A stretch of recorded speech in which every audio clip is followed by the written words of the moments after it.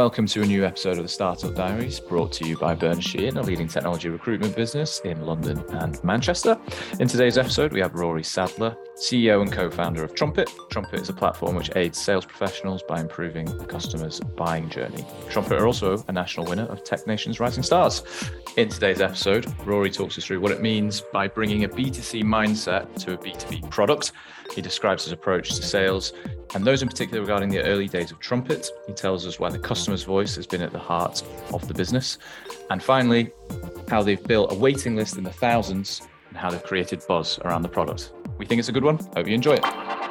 Welcome, Rory. Thanks for joining us. Pleasure to be here. Thanks for having me. Good. Do you want to tell us a bit about yourself and the story behind Trumpet? For sure. So I've spent the last 6 years in B2B SaaS sales, lived and breathed, fortunately, the problem that Trumpet is solving today. So started as a entry-level salesperson, worked my way up to leading teams, helped grow a company to Series A, and fortunately ended up at a company called Hotjar, which is a market leader in the world of heat maps for websites. And in that entire time, I just realized how broken the buyer journey was. So buying software sucks. Right, okay. Basically. Yeah. And that's what I'd seen was the painstaking process a buyer had to go through. And then I started to get creative and think about Trumpet. And fortunately, yeah, that's where we are today. Yeah. Out of interest, where did the kind of idea of it come from? Was it just through pure frustration of seeing that market, and you've kind of pieced it together between you and the co-founders? Is that... Yeah. So I was working on enterprise deals, SMB and things like that. And obviously with enterprise deals, there's a lot of money potentially on the table. So I'd invest more time into them. And that meant putting like Google Drive links together with all the resources, decks, proposals, demo recordings in one space, even Notion pages. And it just took forever. And I started to think, how can I do this quicker? But also I want to be able to do it for the small clients as well. Like everyone should have the same level of service, not just prioritizing enterprise. And that's kind of where the idea was born. And fortunately, I'd stayed in touch with Nick and Andrew, my co-founders from a previous startup. And they were looking to go again after exiting Design by Night. So we clashed heads, and fast forward, here we are today. Perfect. Well, one of the things when we were putting this together is you said that you have the B2C mindset, even though your product's B2B and you're selling to enterprise businesses. Can you tell us a bit about that approach and how it worked, sort of, especially for sales in the early days? For sure. I think there's two sides of it. The B2C is definitely around like the brand. Trumpet is all about standing out from the crowd, making some noise. We're inspired by brands like Gong and Walnut, who do a brilliant job of this as well. I think also the premise of Trumpet is making it easy for your buyers to buy. And that's very common in B2C. You know, and even D2C. If you think about it, we'll go onto a certain website, we click buy, and it arrives tomorrow, like seamlessly. Buyers want that experience in B2B. Obviously, it can't happen because you've got risk to calculate, you've got competitors to look at, you've got stakeholders to manage, and all sorts of things. So it does take time. But that sort of B2C element for us was how can we remove any friction in the journey, make it as seamless as possible, but also just make it an enjoyable experience. Like sales, like buying software or services, it shouldn't feel like a transaction. It should feel like a collaboration, building a relationship and both getting towards a shared goal. So for us, it was on the very first call we would ever have with a client, we show them the product. We don't go heavy on discovery and treat it like interrogation. We have a self-serve plan so people can go and try before they buy kind of thing. We share our pricing, very transparent. We do intros proactively to existing customers. There's lots of things we do to basically show like, this is Trumpet. We're not hiding anything. We're not gating anything because people hate that these days. Everyone just wants to get their hands on it and get going. Yeah. I think one of the interesting things is as a group of founders, you've all been experienced in selling software as well as actually being the buyers of software. I mean, does that come into play when you start implementing sales strategies itself? Yeah, 100%. Being on both sides of the table mean that like we know all the tricks, we know all the approaches, but we also understand the pain points of buying software. And I think we've built that into the product, but also we've never taken the assumption that we know everything and we're speaking on behalf of all of our customers and thousands of users. So giving a voice to our early adopters has been integral to also make sure what we think is right and how we're going about building this product actually makes sense and people want to use Trumpet in that way. So yeah, tying in early adopters into the product roadmap and feedback has also been important. So it's obviously rare when you have a product which doesn't have real competitors around it. So how do you approach pitching the product to businesses who may be embedded with competing products, or when you believe truly that your product's probably going to be better suited for them?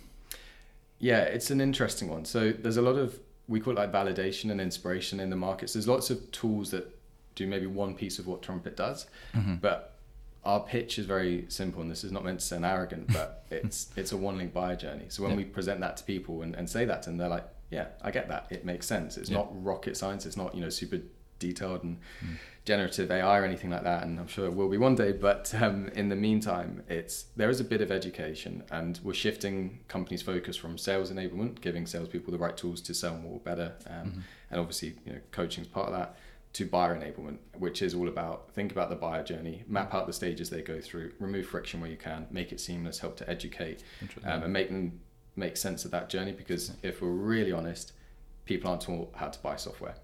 Like procurement, you might have a procurement team if you're lucky, a big organization. Most marketing managers or CROs or anything, they're kind of just put into the thick of it, and that's it. So yeah, there is a slight education piece, but as we go up the funnel and speak to larger businesses, they do think strategically and forward thinking, and they're looking to shift because, let's face it, sales has shifted, the market has shifted, buyers are spending less time with salespeople. So it's actually more of like a sort of deeper conversation, even beyond the product, which is all super interesting for us as well. Yeah, the phrase you used there, buyer enablement, I never really thought about that. I mean, recruitment, I sell, recruitment services. Yeah. I've never thought about how would I enable my client to want to buy my services. That's a really interesting phrase. I mean, how's that kind of been embedded into the product then? How have you kind of ensured that there is that aspect? I guess a lot of like our marketing to support product, like product marketing is very important to us.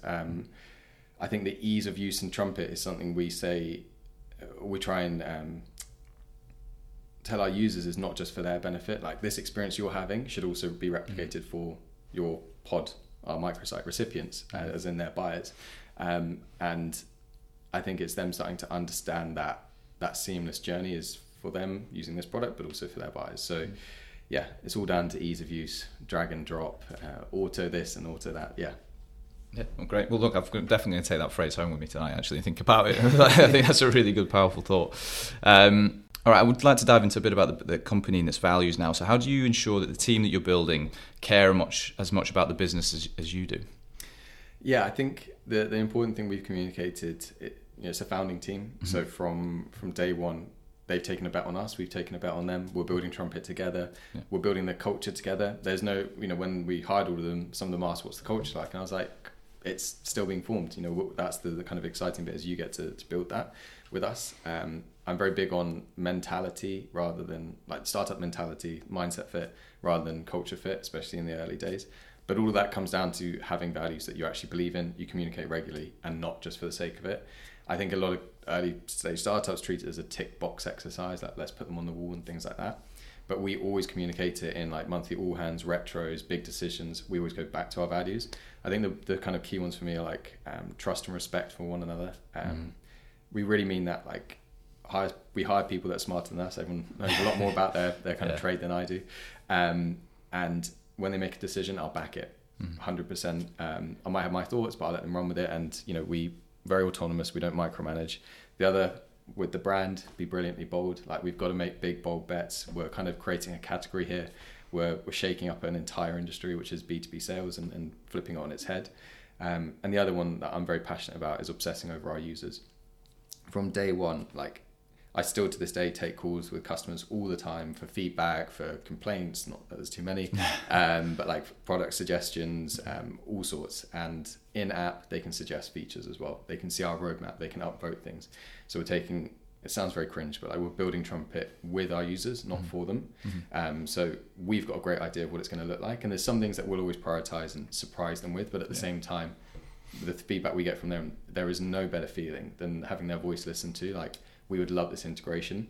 They suggest it, they get notified when it's being built, they get notified when it's being tested, and then when it's live, and they're like, that's awesome. Like, this product isn't just a continuous surprise, it's like we feel part of that journey. So yeah, there's just a few. How have you created that, bringing that customer voice and making yourself accessible? How have you created that with your customers? Automation's a great thing. So for example, if someone maybe hasn't created a pod in a couple of weeks, or they haven't logged in, they'll get an automatic email with my Calendly, so they can just book in any time. Wow, okay. And then in-app, we use a tool called Canny, canny.io, for the roadmap and for the feature requests. So yeah. Right, okay, excellent. And do you think that how big an impact in the early days was that on the product? And is it still shaping it today? It took a lot of the guesswork out in the early days and a lot of assumptions we had. It also helped us build a community. I don't think community necessarily means you have to have like a Discord channel or a Slack channel. Mm-hmm. I think it's just building a kind of base of fans, essentially, who feel very close to the product, the brand, the business, and want to be part of its early growth. Mm-hmm. We're fortunate to work with companies like Otter and Payfit, who've been there from day one using Trumpet. When it was buggy, it didn't do everything, but they could see the vision and they were like, I'm keen to get in now and help shape that with you. Yeah. So I think other companies seeing how involved we were with those kinds of companies was inspiring, and to this day nothing's changed. So everyone can still book calls with me, they can still suggest product feedback, they can still see our roadmap, they can still get a t-shirt in the post when they've hit a certain number of pods, all this kind of stuff. We continue to think about our users, prioritize what they want, what they need to make their use of Trumpet more of like a delight rather than a task. Like, we don't want it to become a platform where I've got to go and do that in Trumpet today. It should be, I want to get onto Trumpet today and like go close a deal or get create a pod for a customer. That enjoyment is important for us. Yeah. So one of the cool things I think is that you've got a waiting list of around 4,000 people or businesses wanting the product. How have you managed to build that and get that level of traction for the product, ultimately without spending a lot of money on marketing? Yeah, I think the only thing we've invested in is Trumpet t-shirts, which have gone down really well. They're great quality. If anyone wants to supply, let me know. But I think, from day one, we just created a buzz. So we had a landing page. It created like intrigue. It didn't say everything it did, and people were kind of getting excited. Also, fortunately, my co-founders are exited co-founders, which played into it. Everyone wanted to see that. Everyone wanted to see what they were kind of building again. We had a referral scheme, so about 18% of the 4,000 came from existing waitlisters referring other people, which is super strong. We created a list of over 300 sales tools just to like share with the community of like, this is what we think is the best CRMs, the best outreach tools and lead lists and things like that. And that sort of went viral, but lived on our website. So people were seeing that list and then like, oh, what does Trumpet do? Mm-hmm. We were in touch with lots of kind of thought leaders in the sales space, connecting with them. And as you can imagine, salespeople live on LinkedIn. So we were just posting value add content on there every day, and we continue to. It's a big part of our kind of content strategy. We believe in like educating the world of sales and CS on what we see as best practice. So whilst we were building, we were just basically adding value into the space. Fortunately, the waitlist helped accelerate our growth, and we've come out of beta now, so everyone's got access, loving the platform, and giving us awesome feedback. Yeah. Well, one of the things, and I've said this to you before, we do share your content internally, or one of my colleagues does. So when you put out a post about, don't give up on selling on a Monday or a Friday just because you don't think it's not true, like go sell on a Monday and a Friday. 100%. that gets sent around the Bernstein email list, so everyone has a read through it. I'm glad to hear it. Yeah. I must admit, I'd like to dive into that kind of list of top sales items out there and how to become a thought leader. Like, what was the idea behind that? Like, did you think that it would go viral? Did you think that the market would just be so on top of wanting to see what your thoughts were from being, I guess, a brand that they're just finding out about? Yeah, I think, as a brand that hasn't got many followers or anything like that, you can't expect people to come organically to you. You've got to add value into the space first, and that's got to be for free. I'd noticed that small posts on LinkedIn and things like that, and in myself, I love to see lists of like the latest tech. There's so many awesome tools out there, it's very hard to discover them. So it wasn't like a groundbreaking idea, but I think the actual inspiration for creating what we call like an ancillary tool came from HubSpot. So in their early days, they had like an SEO tool, and it went viral, got lots of inbound for them. So it was more of that, seeing inspiration from people who've been there and done it, and having a stab at it. I think also on my side, I'm like a bit of a sales nerd. Throughout my entire sales career, I loved seeing the latest tools, taking them for a spin, and anything that could help me sell more quicker, essentially. So I had a good understanding of the sales tech space and wanted to curate that for people who might not have seen some of these brilliant tools. And lots of them were early stage as well. It wasn't just the big guys, Salesforce and Gong and others. It was up and coming ones that I'd sort of seen and thought useful for others to discover as well. Yeah. If it's all right, before we ask the next few questions, one of the things where Bernstein connected with Trumpet was via Tech Nation's Rising Stars. It's probably quite hard to get an ROI off the back of it, but how useful do you think being a part of and winning? Sorry, congratulations. Thank you. Should have started with that. Should have started you were a winner, not just a contestant. An entry. You won Rising Stars nationally. What bit of an effect do you think that had on where Trumpet is today?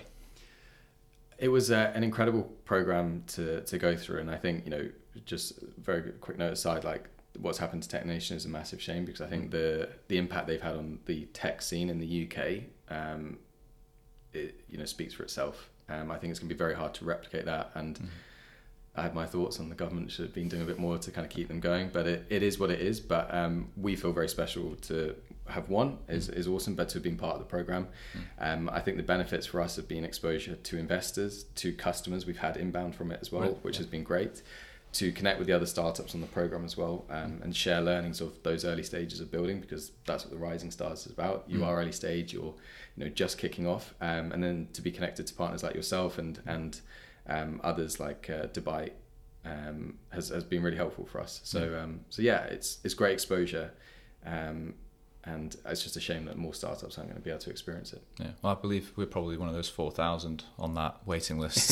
So yeah, it certainly got us bought in, I believe, from those earlier days in the earlier rounds of City winning, etc. But I think what would be great would be to find out what you think the future of Trumpet is going to look like and how you see the product developing. For sure. I'm incredibly passionate about unlocking insights into what I call the async buyer journey.